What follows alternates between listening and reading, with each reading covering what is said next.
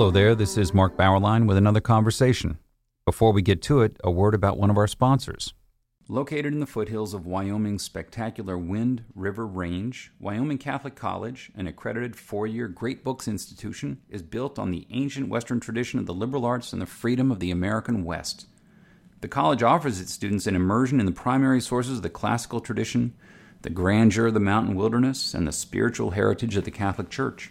Students experience the illumination of imagination and intellect through the great books and traditional disciplines, literature and philosophy, mathematics and theology, science and Latin, and an outdoor program second to none. The college celebrated an in-person graduation with its seniors last year and welcomed its largest freshman class ever this year. Learn more about the college's unique space in the world of American higher education at wyomingcatholic.edu. Ross Douthat is with us today, who, as the saying goes, needs no introduction, certainly not to First Things audiences. He's a columnist for the New York Times and author of many, many things, including the book The Decadent Society, which we discussed here on the podcast many moons ago. His latest book is something quite different. It's called The Deep Places, a memoir of illness and discovery, our topic today. Welcome, Ross. It's great to be back, Mark. Thanks so much for having me. Your opening describes a bedroom, a desk, and a strange box with cords and metal tubes. Now, I don't want you to describe what that is, Ross. Not yet. Maybe we should just leave that scene for our audience who want to go out and buy the book real fast. It's a tease. It's a tease. it's a tease. Yeah. Okay, but it's a very powerful opening because it is a little bit mysterious. We don't quite know what's going on. Just as a compositional point. Yeah, what was at the point? It's not only for us right here, but as you write the book, you're thinking differently because this is a memoir, and that takes a different kind of writing than the usual writing that you've done.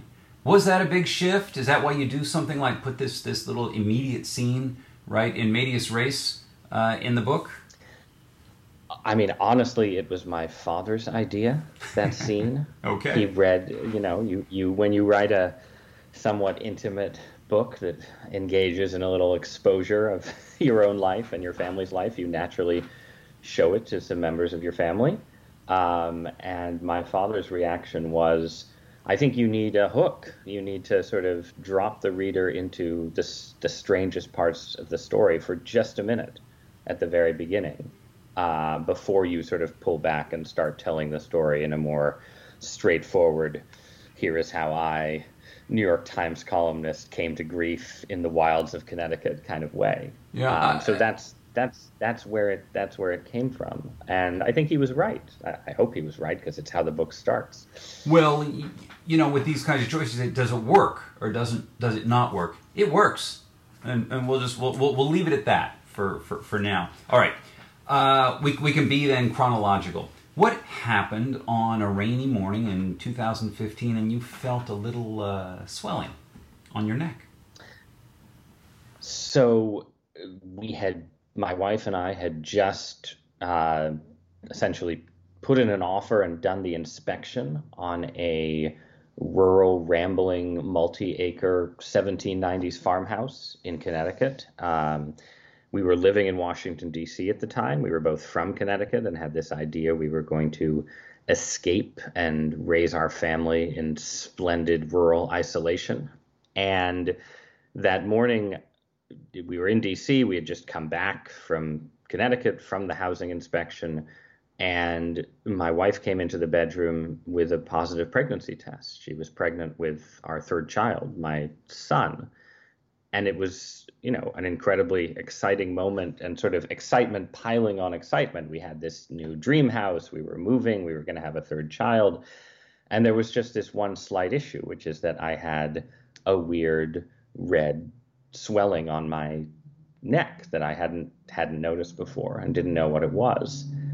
And so this was sort of the tipping point, the moment, I guess you could say, when the hubris of the professional class couple with their bright plans for their life starts to meet the nemesis of a very, very strange illness. Yeah. You, not too long after, went to a doctor. What was the initial diagnosis? The initial diagnosis was that it was a boil, which would basically clear up on its own. And in fact, it did clear up within, I'm not sure, maybe within a week. There was no swelling there anymore. But what the sequel then was a kind of stiffness in the neck, a sort of mild discomfort, and then slightly weird feelings in my head, mild pain around my jaw. And this went on for a few weeks, and it was mild enough that you could sort of say, well, maybe I'm imagining it, or, it's something that's not serious that, will just some weird sequel of the boil that will disappear quickly. And then there came a point when suddenly it became something more severe. It was like whatever defenses my body had up suddenly collapsed. And I was having sort of just in one night, these kind of full body chest pain, vibrations, dizziness, my bowels emptying, this whole range of things happening all at once. And Ross, this hit you. Well, it got this escalation took place. Actually, how many weeks after you first noticed the swelling on your neck? Probably 2.5 weeks, something like that. Okay. And that, of course, did that force another visit to the doctor? Yeah, it forced an emergency room visit at 5 a.m. because I had tried to sleep, and, in that kind of situation, you sit up Googling panic attack, heart attack, stroke, everything that you imagine this can be. Right. And at a certain point, I went to the ER. They did blood work. They ran tests. They said I seemed fine. The sort of wave, the feeling of being swept under by this weird wave receded somewhat. And I went home and just sort of hoped and prayed that it would just sort of, whatever it was, that it would just go away really quickly. And it did not. And instead it became sort of entrenched in a way where I felt mildly ill, like the way you feel sort of in the last day of a fever or flu. And then punctuating that general malaise was sort of this migratory pain that was in my shoulder, it was in my foot, it was in my throat. It would just vary day after day after day. And as it varied, so did the doctors that I saw. So over this summer, where we were still in Washington, D.C., we had bought the house in Connecticut, but we weren't moving till August.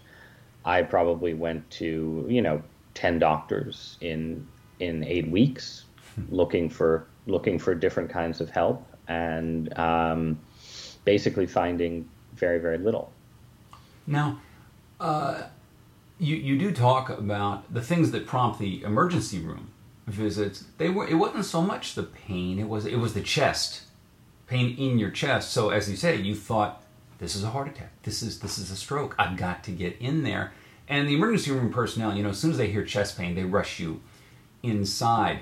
When they saw, okay, this is not a heart attack. I mean, did they do an EKG kind of thing and see, no, the heart is beating regularly? What did you see in their faces? Some kind of, well, we don't know. I mean, well, yeah. How? You get a certain kind of sympathy, but the basic reaction is your heart is fine. You're young and healthy. We've done a basic blood workup. You seem okay. And, at a certain point, I think so there were later emergency room visits. There were a couple on a trip we took to Pittsburgh, where I had just tremendous chest pain while we were driving over the Appalachians. And then there was another one in DC later. And, at some point, once they prescribed me beta blockers, I think, to sort of lower your heart rate. But I think the assumption is that their assumption, and not a universal but very common assumption among the doctors I saw, was that this was stress-related, psychological, psychosomatic, and that, that maybe I had an anxiety disorder brought on by who knows what, working too hard, having too much happening in my life at once. That was sort of the default that doctors turn to for understandable reasons if their basic screening for sicknesses doesn't turn up anything very quickly. One of the themes in the book isn't only your physical suffering, but your entry into a system, the medical system, which has a very hard time with this particular ailment. I mean, how long did it take before they were able to pin it down what it is? I mean, you talk a lot about the diagnosis of Lyme disease and those 5 different factors. How did things start to narrow down? So there are sort of two stages within the system, right? So the first stage is when I'm in DC. When I'm in Washington, D.C., the doctors just don't have any idea what's going on. And the sort of end point of my doctor visits in DC was being sent to a psychiatrist and talking to the psychiatrist and having them say, to their great credit, look, this doesn't sound like a psychiatric illness. This sounds like a physical illness, and you need to keep looking for a physical cause, right? But there was, so in DC, it was basically, you have tested negative for everything, but everything including Lyme disease, because I grew up in Connecticut. I was aware of the existence of Lyme disease. It was something I asked to be tested for, probably. And then you go to Connecticut, where doctors see Lyme disease very frequently. It's a disease of the American Northeast and to some extent the American Midwest as well.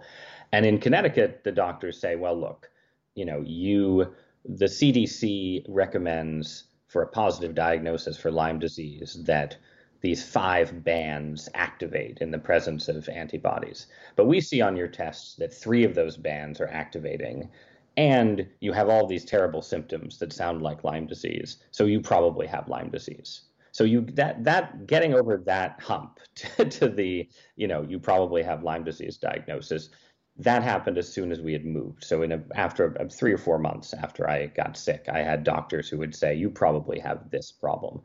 But then the second problem, right, is that there are 2 ways to have Lyme disease. You can have Lyme disease the way 80%, 85% of people have it, where it feels horrible, but if you take a course of antibiotics, you feel better and it usually doesn't recur.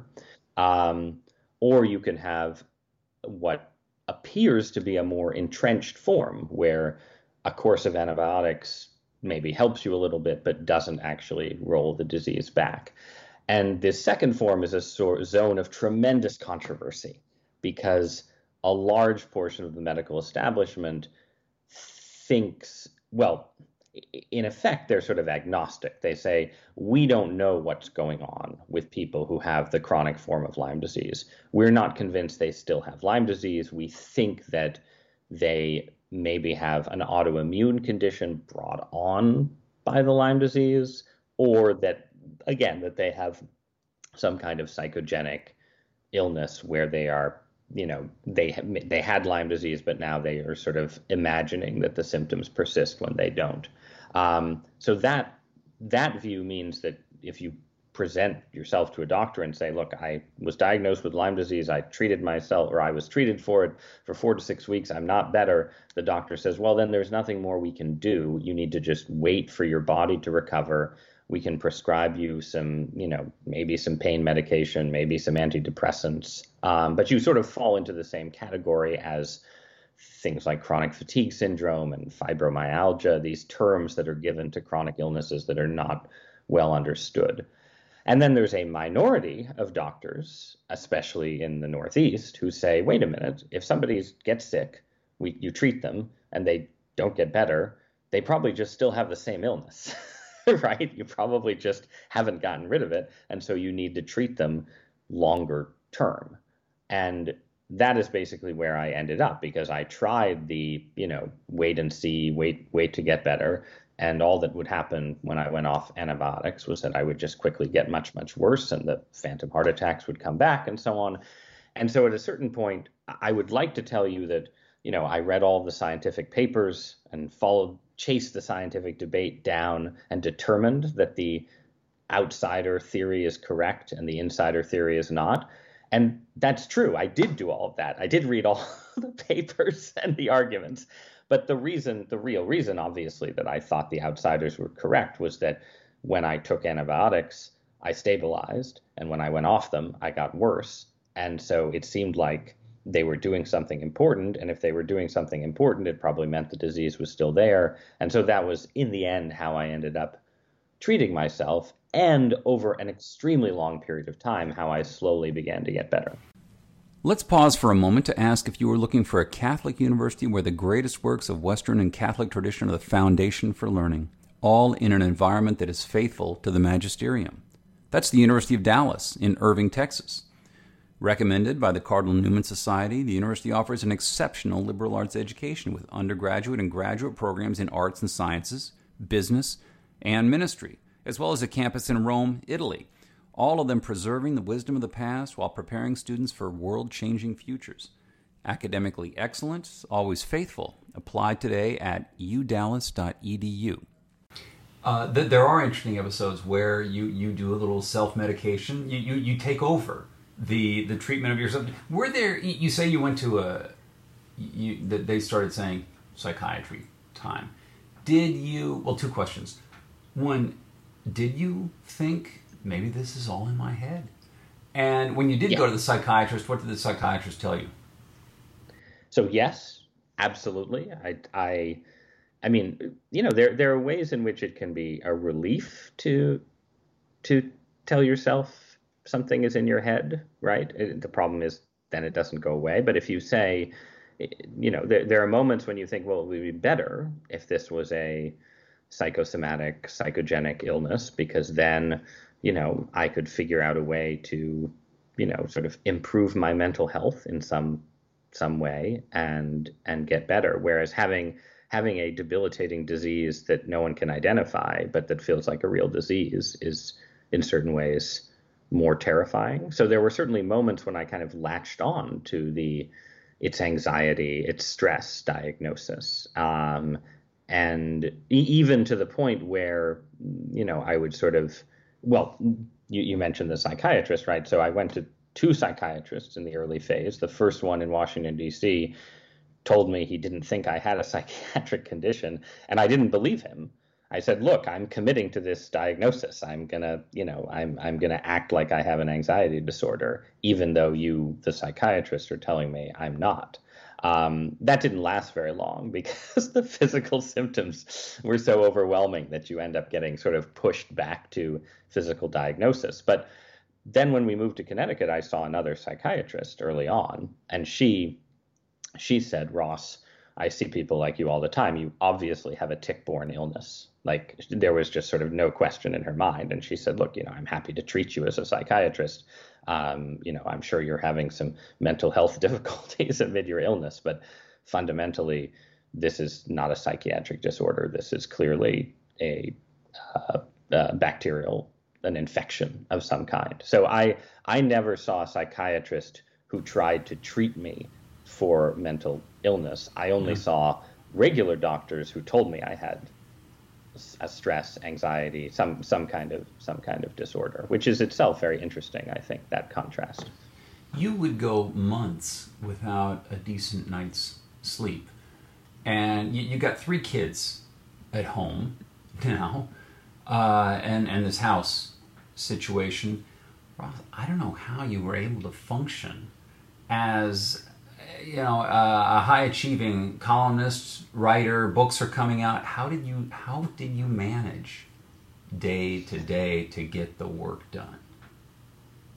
Well, so the good thing about being a columnist is that you don't have to go into an office.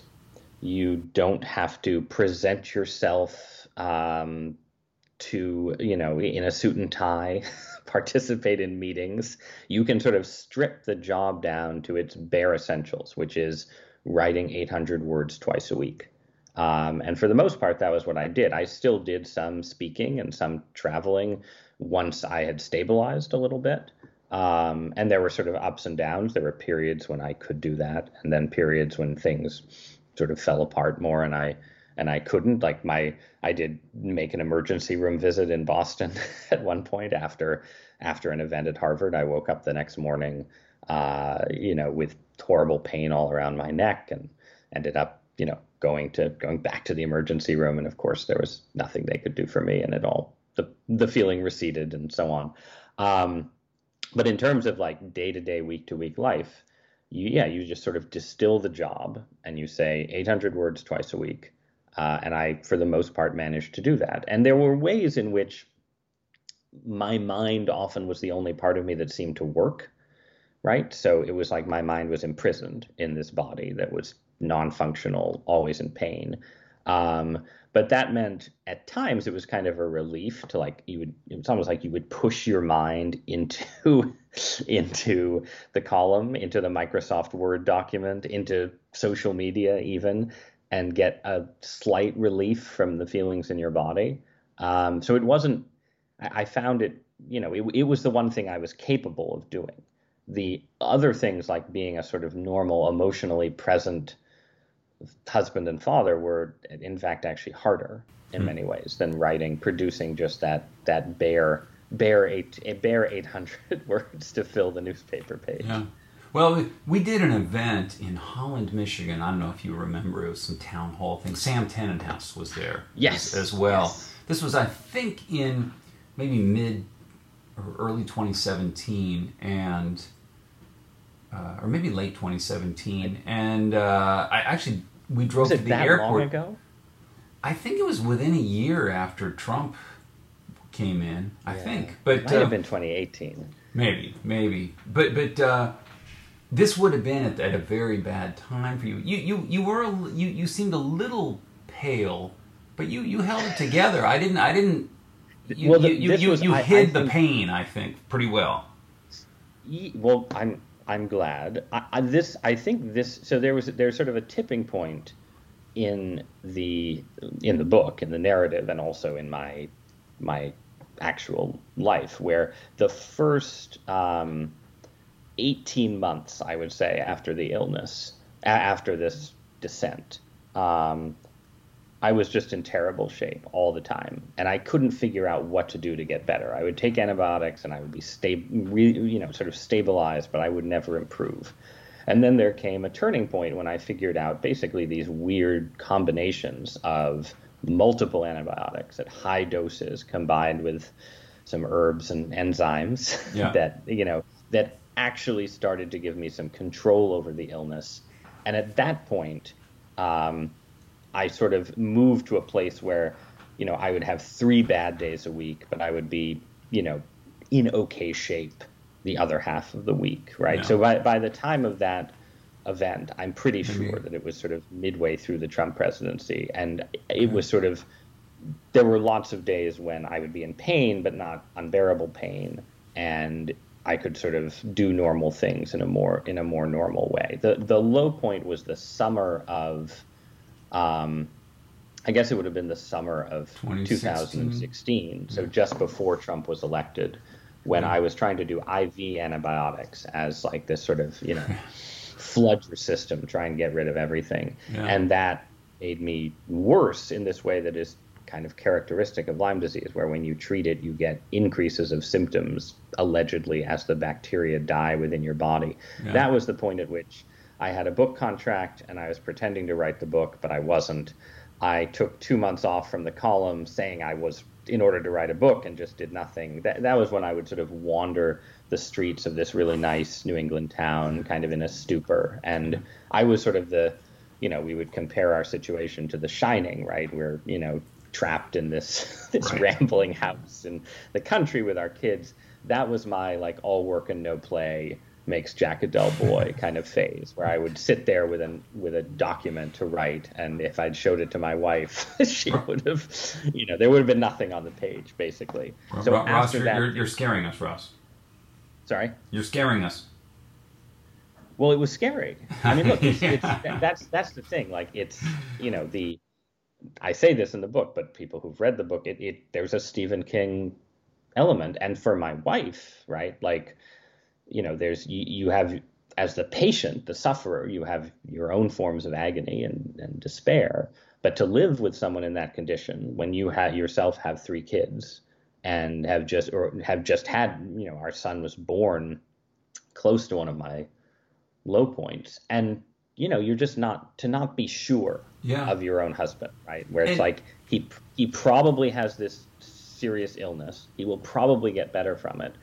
But every day his description of his symptoms changes. His theory of how to get better changes. And he's just not the man he was a year before. One thing that you do very well, Ross, is describe this entry into chronic pain and the community of chronic pain sufferers. There are people out there who just have chronic pain all the time, and that this is the boundary line between, short-term acute pain and then chronic pain. It's not just a line, it's another universe you go into. The world starts seeming different when you have daily, wake up in the morning and here it is again. I think you impart that well in the book. Well, that's good. I'm glad. I appreciate it, because that's one of the goals, I think, of writing this. And there are several goals probably, but one is to try and explain, to the extent you can explain, to people who haven't been through something like this, what it's actually like. Because you do have, I think there's this sense, or at least I had this sense, and I'm someone who have, people with chronic illness in my own family. I sort of knew about the seriousness of chronic illness in an intellectual way. But it's until it happens to you, it's hard not to feel just like, it's like, it's like a sort of Victorian fainting couch kind of thing, where everyone's tired and the chronically ill person is a little more tired. Everyone's has, aches and pains, and the chronically ill person, they're a little more severe. And it's just not like that. It's just like and everyone is different, right? Like there are people who get chronic Lyme disease and get crippling exhaustion where they sleep all day, right? And I was the opposite. I had so much pain and discomfort that I couldn't sleep. Megan O'Rourke, who's the editor of the Yale Review, and she's written a book coming out next year about chronic illness.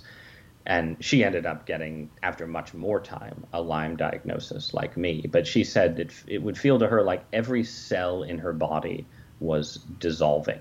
And it's just a much more sort of profoundly unbearable experience, basically, than you can imagine until you've been through it. And it absolutely, it changes your perspective on, obviously, sort of what suffering is like. It changes your perspective on the medical system, and you just become inevitably a more fringe personality, I think. Which can be dangerous, right? The problem with becoming a fringe personality is that you reject too much, like, of the establishment. The establishment does have wisdom; it does know things, right?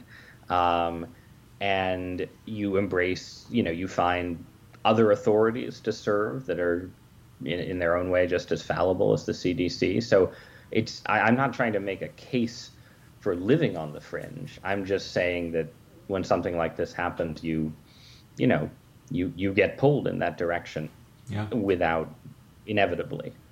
There is also, apart from the self-descriptions, there's also a lot of information in the book. Why is it called Lyme disease? And it's not Lyme. It's not Lyme, and it's not Lyme's disease either, which is what people often call it. And when it's, for some reason, that always is like fingers on a chalkboard to me. I'm like, no, it's Lyme disease. But of course, it doesn't really matter. It's named for Lyme and Old Lyme, Connecticut, which are two very lovely towns about 45 minutes east of where we live now in New Haven, on the Long Island Sound. They're great places to spend a weekend, antiquing, art galleries, all of that stuff. And that's where the first cases were identified in the way back in the 1970s. And that's where also these sort of early patterns were established where the doctor who really discovered it, a guy named Alan Steer, was a rheumatologist, so he was accustomed to treating autoimmune conditions. And so it was very natural for him to assume that people who were sick long term with this had an autoimmune disease rather than an active infection. And that sort of set the tone for, again, what became sort of the official medical knowledge view of Lyme. But then from the beginning, there were also these other doctors who were saying, no, if you treat these people who seem to have chronic issues, they will gradually get better, so they should be treated. But this has been going on basically since the 1970s. This medical debate that's also this fraught kind of cultural polarization, where you have, patients who have this experience and feel like the medical establishment has failed them, and a medical establishment that feels like, oh man, you've got all these crazy people out there demanding antibiotics when, we've already treated them. And it's itself just a kind of fascinating culture of medicine case study, and an example of how you can get polarization without Republicans and Democrats, Donald Trump and Kamala Harris, right? You can polarize a society just along a question like, how do you treat Lyme disease? Just itself sort of something that I had not contemplated until I got sick, and while moving into this place, Connecticut, where this is like a sort of subterranean culture war in the state. You mentioned the CDC a moment ago, and this will be our last question. You assess how the CDC has dealt with Lyme disease, and it's not very complimentary. What has that agency done? Well, so the CDC, at a certain point in the 1980s, set out diagnostic criteria for Lyme disease and treatment protocols. And, they went with the sort of official medicine view, because that's what the CDC would do. And they said, look, to get diagnosed with Lyme disease, you need sort of definitive results from blood tests, these definitive symptoms like the bullseye rash around the tick bite, or arthritis and swelling in your knees. And then treatment is defined. The recommended treatment is just this narrowly defined 4 to 6 weeks of antibiotics. And, there are good reasons why the CDC would do that. You do want sort of specific diagnostic criteria to follow, right? Because, you don't want to live in a world where everyone's getting diagnosed with Lyme disease when really they have lupus or multiple sclerosis or, one of these things. That Lyme disease resembles a lot of other diseases. And medicine proceeds on this sort of first do no harm theory, right? So you don't want to overtreat. And obviously there's a lot of discussion about how we use antibiotics too much. We overtreat with antibiotics. We help generate superbugs because of bacterial resistance to antibiotics. So at one level, all of the CDC's decisions were rational.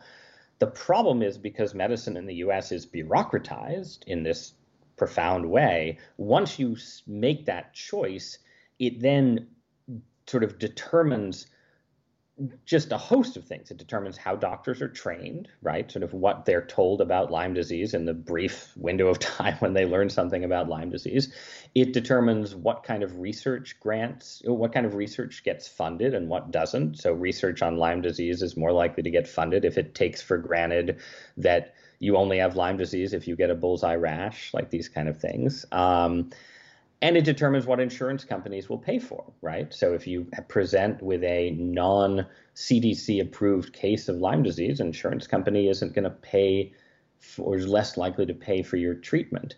And with a condition that in this case has turned out to be much more varied and complicated and weird than a lot of doctors thought at the beginning, you're just creating inevitable incentives for large numbers of people, tens of thousands of people, to pretty clearly have some sort of serious sequel from a tick-borne infection and not be able to get treatment at all. So, like, in the case of Lyme disease, the blood tests are really bad. And people basically agree that the blood tests are bad, that, they miss 50% of new infections, and even once you have like really advanced neurological Lyme, where you're totally falling apart, the blood test will still miss a quarter of those cases. And people know this, and yet because there isn't a better blood test, the sort of bureaucratic method still says, well, you have to go by the blood test. You can't just be diagnosing willy-nilly. So that's, and there are similarly not only half of Lyme patients get the bullseye rash, right? So there are all these ways in which medical systems that exist for good reason, right? It's not that it's irrational to have these don't overtreat, don't overdiagnose assumptions. In cases of chronic illness, especially, and in cases of illnesses that are hard to test for and hard to treat, the system just sort of falls apart and ends up just, again, leaving a lot of people really helpless in the face of pain that you should be able to get doctors to treat. You should. There's much more in the book, including interesting profiles of some real characters in the medical community, as well as that strange black box in that dark room. But the book is The Deep Places, a memoir of illness and discovery. Ross Douthat, thank you for joining us. Mark, thank you so much for having me. It was a pleasure. And thank you for listening to our conversation, which has been supported by Wyoming Catholic College, which combines great books, the Catholic tradition, and the great outdoors of the American West into an extraordinary education. Go to wyomingcatholic.edu or contact the admissions office at 877-332-2930.